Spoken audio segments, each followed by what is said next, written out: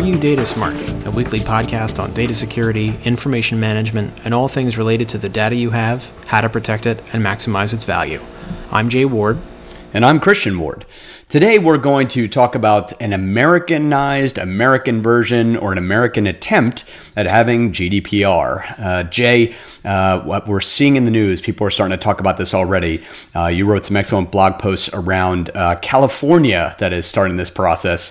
It says that it's sort of listed as CCPA on the website, but that sounds a lot like the Consumer Credit Protection Act. So explain to me why their naming convention is so terrible and what is California doing?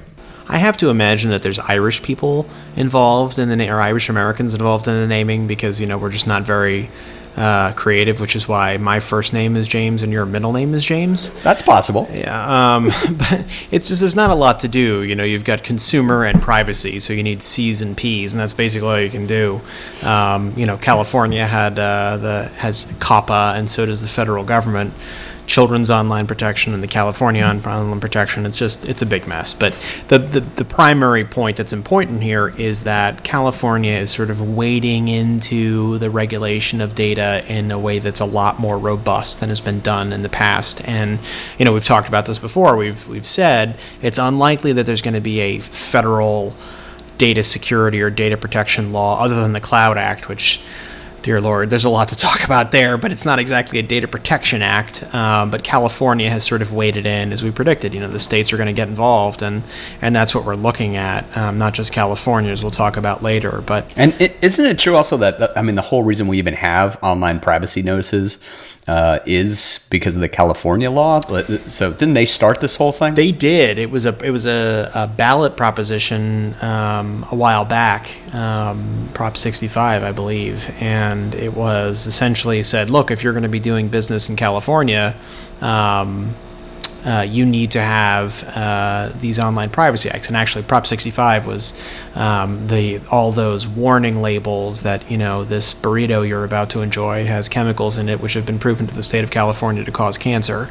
Yeah, my most recent one of that was, I think, a towel, like a beach towel, had this whopping sticker on it. And I'm like, guys, I'm at the Jersey Shore. I'm literally on the other coast, but sure, why not? I no kidding. I had a bottle of water once that I picked up that said that, and I sort of looked at it and I thought about it. And I was like, nah, I'm pretty thirsty.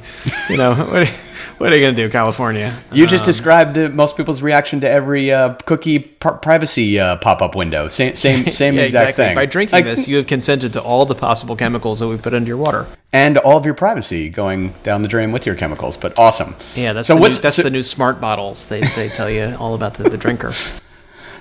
So what is when we talk about California and what they're attempting to do? I read through a few articles about it, but you had sort of covered a couple of the big distinctions. And naturally, I think GDPR, as we dove into various portions of it, have some really great forward-looking concepts that are trying to get at the heart of transparency and being consistent with a transparent message. How do you see the California law stacking up against this, and what do you think the likelihood is that we're going to see California pass it? And then I definitely want to also talk about Vermont. Well, it's interesting because California has this sort of funky ballot proposition procedure, and we've seen some pretty controversial things go on these ballots before.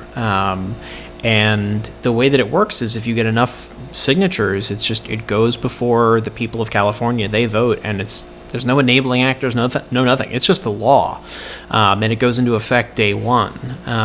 It doesn't require a governor's signature. It doesn't require any sort of additional. Wow, that's amazing. It is California direct democracy, which is fascinating.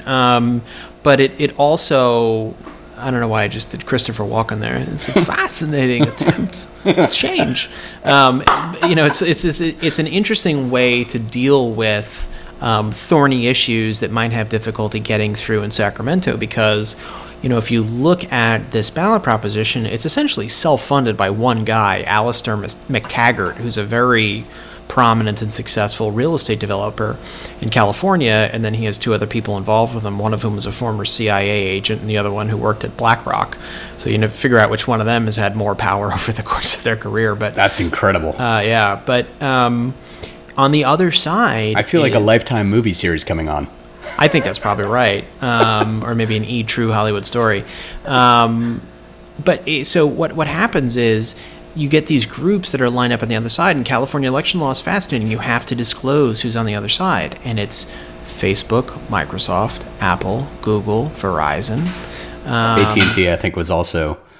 AT&T's in there too. Now, Facebook backed out of opposing the act even after they gave $200,000 to oppose it because, as we mentioned, Facebook's got a couple other things going on. They're putting on a clinic about how to drink a glass of water in front of Congress convincingly, and then some other stuff about privacy. But there's all of these big industry groups and companies that are opposed to the act. And the way that they're framing it is it's going to be bad for business. It's going to put people out of work. And that's the name of the PAC, right? It's something like Protect California Jobs. Yeah, right, PAC. And it doesn't mention anything about privacy, anything about what's being done with data, but we want to save those jobs. I also, by the way, I'm trying to think of the last time where regulation from a data or a privacy or a confidentiality stance actually hurt jobs. Typically, it means you need an army of additional people to stay compliant. So it's very common for that to happen. Well, so the interesting thing here is that the reason why they're saying it's going to hurt jobs is that this law has, among other things, a statutory damages provision. And that's really powerful. So in California, under their False Advertising Act, the FAL, and their consumer protection law, which are really, really aggressive. They're basically private attorney general's statutes. You can cause just huge amounts of damages in a lawsuit. You can impose massive damages on a company for relatively little amount of misconduct. And, it's designed, as all these laws are, to police the outer boundaries of bad behavior. But if you look at the cases in California, the primary case law, is about a locksmith, or it's not necessarily just about the big tobacco companies or people who have massive economic impact. It's I don't like what this one company did. And so the idea is, by framing this law as essentially a new variant on the false advertising law or the Consumer Protection Act, the opponents of the CCPA or the Cal CPA, whatever you want to call it, are saying, look, we've been down this road before. You know what this looks like. It looks like a lot of costly litigation that doesn't really get anything done.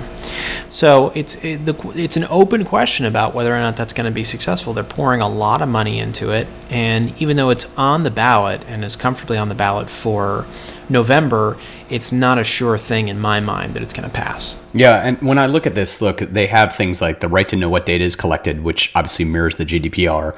The right to know if the data is sold, which I can't recall. Is that, I know GDPR, you're supposed to talk about who's processing data, but you have to actually disclose if it's sold, because sold connotes a monetary benefit to the seller. Is that something that GDPR also says? It does, yeah. You need to identify to the individuals or the organizations to whom the information has been transferred, like who has it. Or once you're a recipient of the data, you have to disclose to the individual that, hey, we now have your data. So right, but the reason why I bring that up is if it is specifically sold and it's not just transfer is much more broad, right? Because there are data brokering arrangements. I've probably done 30 of these over the years where there is actually no monetary transaction. Sharing, not selling. Yep. Sharing, not selling. Sharing is caring. So the whole thing to me is if this is only when sold, it's actually very, very easy to go around that, because there's an entire advertising network platform, obviously built upon private data. And so so when I use those, by the way, I'm bidding on ads. I'm bidding on ad sales, and I can target audiences based on their data. I'm seeing that data, but it's not necessarily the same thing because I haven't paid for the data. I'm paying for the ads. So I think it's kind of easy for people not to adhere to that. Well, this is why lawyers have jobs, right? Because laws are not written in a way that gives perfect explanation or perfect clarity as to what's covered. So you have to imagine that if this goes into place, if this law goes into effect, there's going to be a slew of litigation of cases about, is this covered? What kind of, what constitutes an actual sale of the data? There's a lot that you would have to think about before you could answer it. And then there's other things, divergences from GDPR, like GDPR talks about legitimate interests. It's one of the hallmarks of processing under the regulation is you can process as long as you have legitimate interest. The California Act doesn't say anything about that. So does that mean we can assume that if you had a legitimate interest before you were processing, you can continue to? Or now is consent the only way that you can do it? It's not clear. So, one of the issues with interest groups proposing legislation and having it go through the proposition or public referendum methodology of enactment is you don't necessarily have the same amount of expertise as to what are the sort of pitfalls, like where are we going to find a place where, we really should have been thinking about, in your privacy policy, are you saying that we archive data or we back up data and that's how long we're going to need to keep it for? That's like a classic example of an area in a privacy policy that now we're starting to have to think about because, well, if there's a deletion request, what do you do about it? In the same way, well, if it's just transferred and not sold under the CCPA, what does that mean? Right. Well, we don't know. Yeah, and I think I wanna switch gears here to, well, actually before we get to Vermont, which I feel like it's sort of California, Vermont. Each one was vying for, no, I've got this one. I'll jump in before you can get to the vote in the fall. Yeah, there's definitely like a hold my beer component to this. No, Vermont would be hold my double IPA. So for this, I think the question that you had brought up was the damages, and this is the reason why I think the California one might have difficulty passing on just an initial ballot, is just the damages as you outlined in your article could just be staggering, and the real crux of it is that they don't have to have proven harm, right? So there's this massively wide open thing, particularly when you consider it doesn't specifically outline, but I always like to point out to people that when we talk about records compromised, or records where they're a person's record, you have to understand that a record actually consists of potentially dozens to hundreds to thousands of additional data points inside of the record, right? So I'm really curious, how does this line up? What does it look like in terms of the potential fine if someone has 1 million records breached, and inside of that, there's 50 million fields that are individually known or knowable about a person? What does the fine look like for something like that for 1 million under this California concept? Yeah, I mean, I think the way that the statute would be construed is essentially that it's a transactional issue. Like, if there is a breach with respect to this individual data subject, regardless of the extent to which they've been harmed, because the statute talks in terms of either a statutory minimum $1,000 fine or penalty, or the actual amount of the damages, if all 50 million fields about this data subject have been compromised and their social security number and their credit card number and all that stuff's been taken and somebody, charged a first-class flight to Bali, you get that. But the reason why that's less interesting to me is this law sort of rejects some of the case law that's emerged in the past couple of years, especially after the Supreme Court's Spokio decision. It rejects this notion that you need to show an actual concrete harm caused by the breach. And it says, look, if there was access, we're talking about $1,000 minimum fine. And you might think, well, $1,000, that's not a lot if if Google had someone that was hacked. But if Google was breached and there were 50 million records accessed, that same 50 million field document is accessed, that's a $50 billion statutory fine. That's that is an economy stopping fine imposed by the state of California. And obviously that's an extreme example, but lawyers love those because it makes us sound smart. So what do you do in the absence of clearly defined boundaries of what constitutes an actual harm versus merely speculative harm? There's a lot of issues that go into these things that typically we leave to courts. But when the statute itself says, boom, you're entitled to $1,000, that discretion's taken away. Yeah, I see that. I think, look, that's the part where I understand why there are PACs that are attacking this. That just literally the exhaust of a breach would be enough under this particular law to, just completely attack the business model of a lot of these businesses. I want to jump over to Vermont because I didn't even know this was like on the horizon. And so we have Vermont earlier, I think it was last week, started or enacted a law regarding data brokers.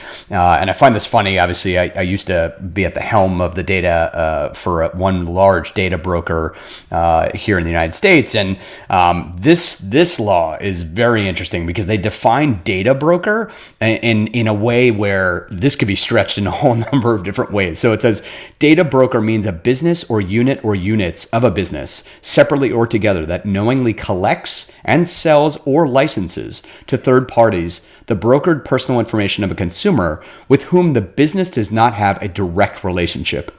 That kind of almost means everyone if you really break it down, because if I am gathering data in any way, shape, or form about my customers, for example, I'm gathering their email addresses, I've got some cookies tracking them online, I'm trying to retarget my products to them, and then I join either a data co-op or I join some sort of additional third-party data tool. If I augment my data, so let's say I sign a license to share with a data broker my initial data so they can augment the file and send it back to me. I've shared all that data, and there is a license. This license doesn't say one way or the other. It's a license in general, and ultimately it could get very, very gamey very fast. Well, and you touched on something at the outset of what you were talking about, which is cookies, right? So you're tracking the information of individuals with whom you don't have a direct relationship as long as that individual visited your website. So we've tracked their IP address. We've tracked whatever information we can glean from when they were on the website. Let's imagine the situation where someone logs into your website and they are in the process of creating an account. They've entered their name, their address. Now you have the IP address as well, and they've clicked on a couple of things that they think they're interested in, and then they don't create the account. At what point does all of that? Because there's still no direct relationship, right? That's right. Because they haven't consented to you getting their information. They put it in. They're like, I'm going to back off. Well. That counts. You're gonna see the other side though. People go, oh no, we have a relationship. They visited our site. We're tight. We're like right. Our relationship's solid. And that's the interesting thing, because the EU has said no, that doesn't count. Merely visiting a website doesn't count. And California has said, well, if you're doing business in California, or if a product can be sold or reach an individual in California, that counts. There's this very fascinating sort of fight between, it's fascinating to lawyers and legal nerds like me, between the jurisdictional notion of creating a relationship, or what we call substantial contacts or direct contacts under European law, under American law, under state law. All of these things are going to come together, and you're going to see a real fight over what is the type of relationship that counts. Yeah, my sense is, now this one, is this already a bill? Did the Vermont one pass? Because I see the governor saying he might veto it because it puts a $100 fee, I believe, $100 on data brokers, and apparently he's saying that violates his pledge to not impose new costs on Vermonters, which is absolutely it's $100. So I'm not sure if that's not a political wrangling, but the reality is, This is the second one. I thought California might be the first. This is definitely right akin to the same thing. It covers the same things, what data is gathered, what is shared. I think we're going to see a ton of these. And it's, a lot of times anything in this arrangement, we're going to see a lot of blue states and then followed by red states. But in the end, you're going to see a lot of new laws that are taking some of the best pieces of GDPR. And we've been talking about this a lot, Jay. I think to leave Europe and to say, we don't have a lot of operations there. We're just going to pull out of Europe. We're going to shut down the sites. We're going to pull in LA Times. No more LA Times throughout Europe. And at the same time, that just did not go well for the LA Times. I know, and they were called out. Leave it to the Wall Street Journal to just completely obliterate any of these companies. The journals reporting was so gleeful. They're like, oh. Well, guess who's not ready for the GDPR? Isn't that interesting? Yes. Yeah, the journalistic integrity, the snobbery around were you ready or not. I also loved all the tweets of, this only shows how difficult this is. We're like, you've had years to prepare, like years, and still you're complaining. Anyway, I think the point is, you're not going to pull out of California. It's the 5th largest economy in the world. It's literally its own country. So you can't run from this stuff anymore. Maybe Vermont. I could probably make an argument. I don't have to be in Vermont. But generally, I can't avoid California as any Dude, US I'm not giving up business. my chubby hubby Ben & Jerry's. I'd rather comply and pay the $100. That's true. Yes, I agree. So I think from our perspective, from the DataSmart perspective, we're both in vicious agreement. This is not going to stop. There will be a continued focus on providing not only the information about what is being gathered by sites, but allowing for control to go back to the consumer or the individual, and letting them have transparency into how data is used. And you're going to see more and more of this. So while Vermont is definitely trying to, hold my beer to California, California is going to make a run at it this fall. But this is not going to slow down. I think we're going to see a lot more of this. Yeah, and don't anticipate anytime soon the federal government coming in, because even though I think pretty clearly if it wanted to, it could occupy the field, which is it's actually a legal term of art about preemption. Like the federal government could come in and say, okay, this is mine now. Yes. States are not allowed to make laws that deviate from our standards. I don't think that's likely. I really don't think that's likely. So we're going to see an interesting degree of variation among the states when it comes to how they approach these issues. And the question is, what impact is that going to have on the perception of businesses as to how business friendly the various states are? I mean, we all know that Delaware sort of took the lead on being the most corporate friendly state in terms of the law, and then and then other states like Florida and Nevada were like, well, we don't really want to come up with our own laws, so we're just going to say, and I think in Nevada this is literally the law. It says whatever Delaware says, we're going to be that or more or more lenient. The question is, what if Nevada or Montana are like, you do whatever you want with data here. We're open, and that's an interesting question because the states love to compete with each other.